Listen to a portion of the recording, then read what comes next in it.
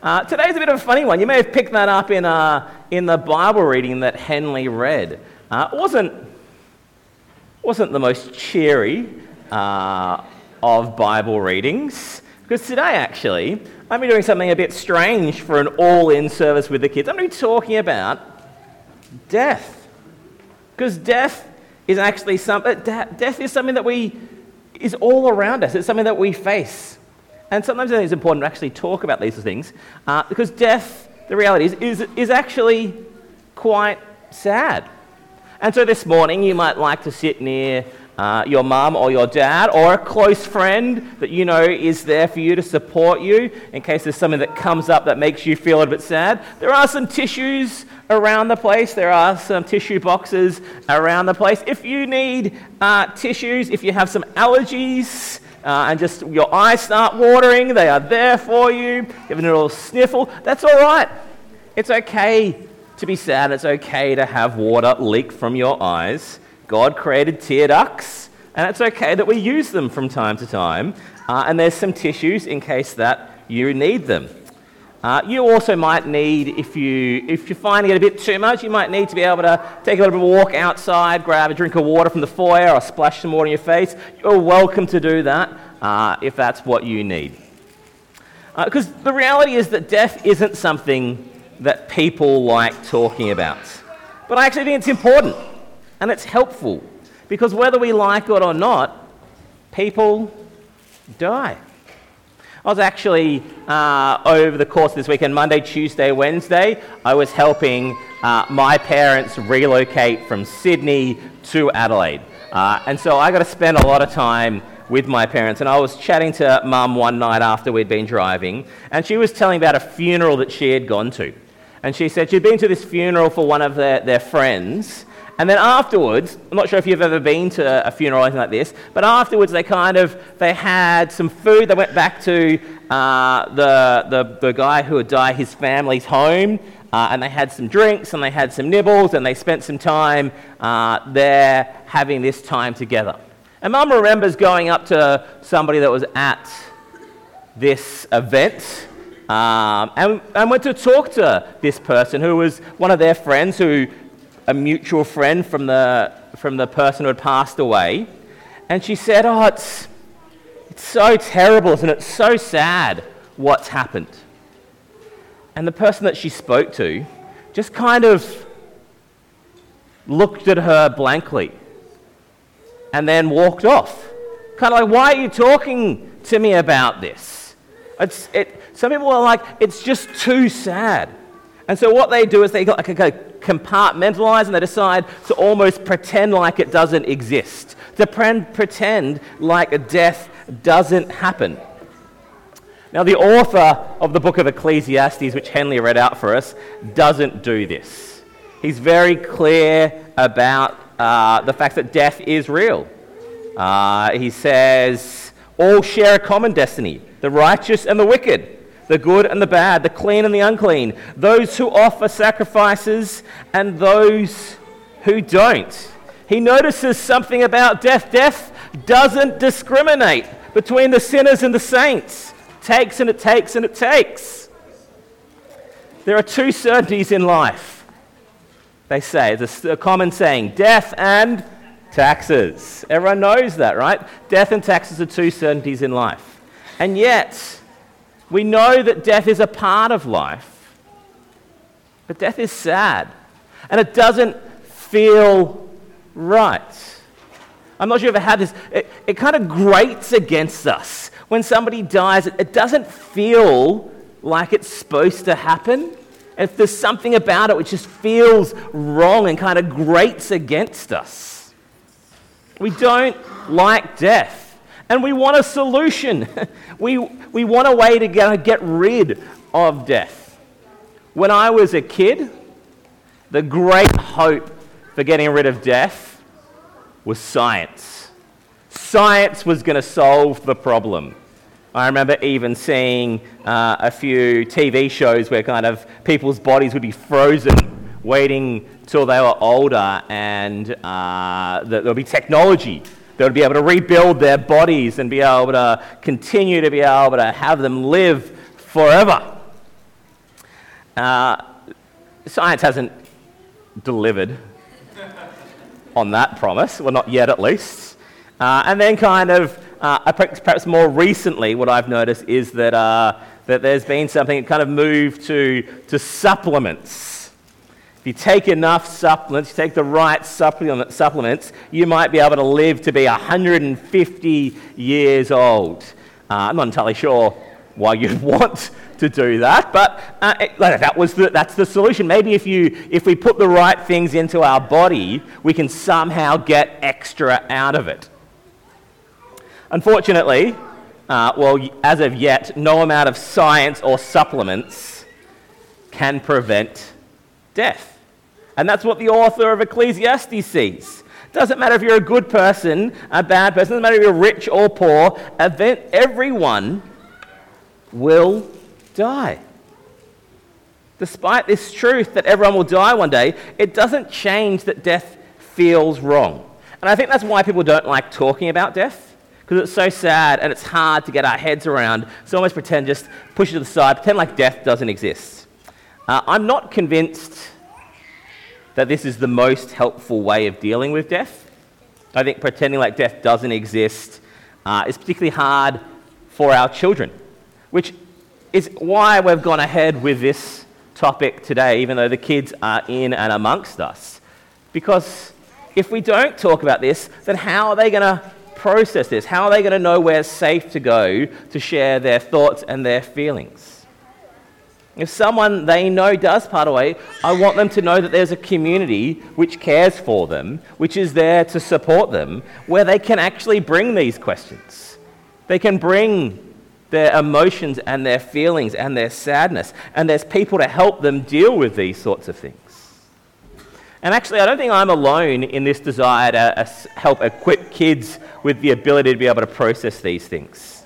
Some of the kids' TV shows have started actually incorporating death into some of the episodes. So Play School did an episode called Beginnings and Endings, where they actually kind of looked at babies that were born and people that had passed away. Everyone's favourite canine family, Bluey, also did an episode where it kind of connects with the topic of death. And Bluey is 7 minutes. And I thought, we could do 7 minutes. So we're going to watch an episode of Bluey. That I think was excellent. And there's one thing that I think we can actually do slightly better. The first thing is that I really like the fact that it notes that death's sad. Bluey says, I didn't want the budgie to have died. She's sad, and that's okay. It's all right that she's sad. I also really like that Bluey's parents, Chili and Bandit, don't try and say, oh, don't be sad. Or they don't try and say, oh, the budgie died doing what it loved. Or try to give something. They just acknowledge this is sad. And that's okay. It's okay to be sad. When Bluey gets home, Bluey's mum gives her a big hug because death is sad. And I think it's all right to acknowledge that. It's all right to be able to embrace that and to say and to allow sadness, particularly at something like that. The thing that I think that we can do better is the conclusion they get to. There's nothing we can do. It's out of our hands. Now, in some respects, that's true. It is out of our hands. But as Neil spoke about that last week, Neil spoke about the chance of life and the fact that things are beyond our control. But the Bible makes it clear that this isn't the end of things. That actually there is one who isn't out of his hands. As a matter of fact, it's within God's hand, and God's not only able to do, he has done something about it. God has sent Jesus to fix the problem. And you actually get a faint whisper and a hint of this in a passage in Ecclesiastes. The author of Ecclesiastes asks a question of who knows whether the human spirit goes up? And I'm going to invite Micah, who's going to come up and he's going to bring us our second Bible reading from Ecclesiastes, chapter 3, verses 19 to 21. We're just going to, there you go. All good, mate. Surely the fate of human beings is like that of animals. The same fate awaits them both. As one dies, so dies the other. They all have the same breath.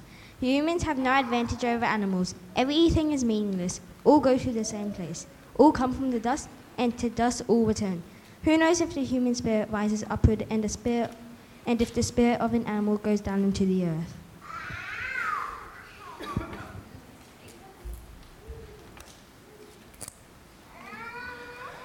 Thanks, Micah.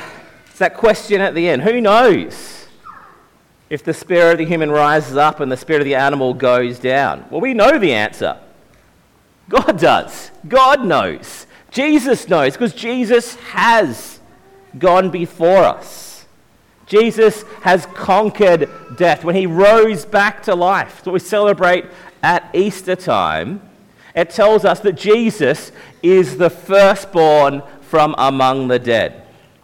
The Bible actually calls him the first fruits of the resurrection. I'm not sure if anyone here has a fruit tree at their house. Put your hand up if you have a fruit tree at your house. Well done, hands down. There's something on fruit trees called first fruits. If you get first fruits on your tree, it means that you're going to get more. It means you've got a good tree, and it's going to produce more fruit. And so they say Jesus is the first fruit of people coming back to life.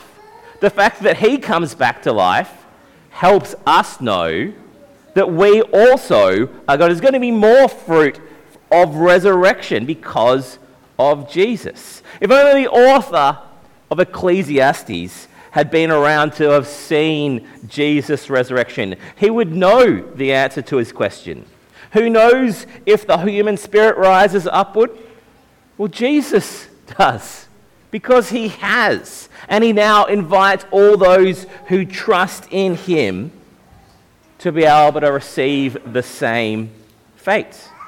In the Gospel of John, Jesus is actually speaking to a lady named Martha.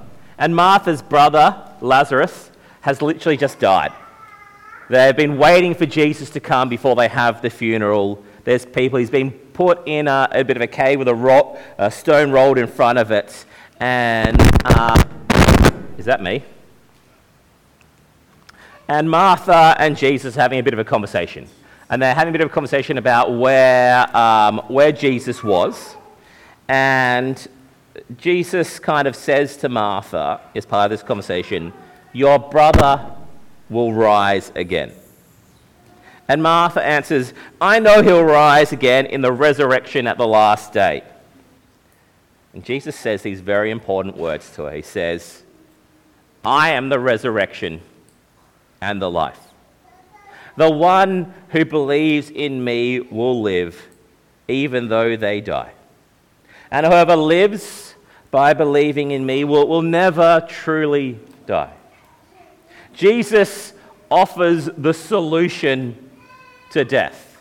What science fails to do, what supplements fails to do, Jesus has already done. If you believe in him, you will live, even though you might die. I think it's important to talk about death and to be real with death. And there's 3 thoughts that have come to me as I've prepared this message. Death feels wrong. When someone you know dies, it doesn't feel right. It grates against us. Death feels wrong. Death is sad. When Jesus himself turns up to Lazarus' tomb, he weeps. Death is sad. And the third thing is that Jesus has fixed the problem of death. He has come to offer us life forever with him. He has come to right the problem that we feel, the sadness in our hearts. He has come to offer us hope and peace and comfort. That feeling that grates against us is right and true. Death is unnatural, and God didn't want us to have to face that, so he sent his son to take our death to be able to offer us life.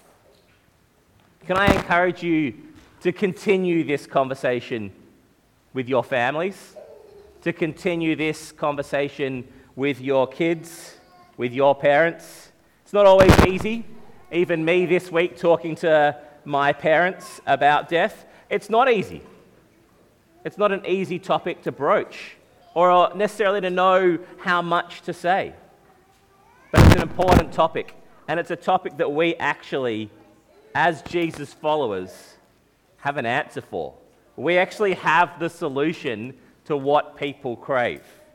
Another verse in Ecclesiastes says that God has put eternity in humans' hearts. We all have a desire to know what comes next. And friends, you and me have that answer. You and me can provide hope and comfort and peace to our world, which is struggling to know what to do with death. Let me pray. Heavenly Father, thank you so much for your Son. Thank you that he has provided the true solution to death. We acknowledge that death feels wrong, that death is sad. We don't want to pretend that that's not the case. But we want to also thank you that you have provided the solution. You have provided the answer, that in Jesus you offer us eternal life, hope, comfort, peace, true, lasting, eternal rest. Help us to take hold of that and be willing to share that with those we come into contact with. Amen.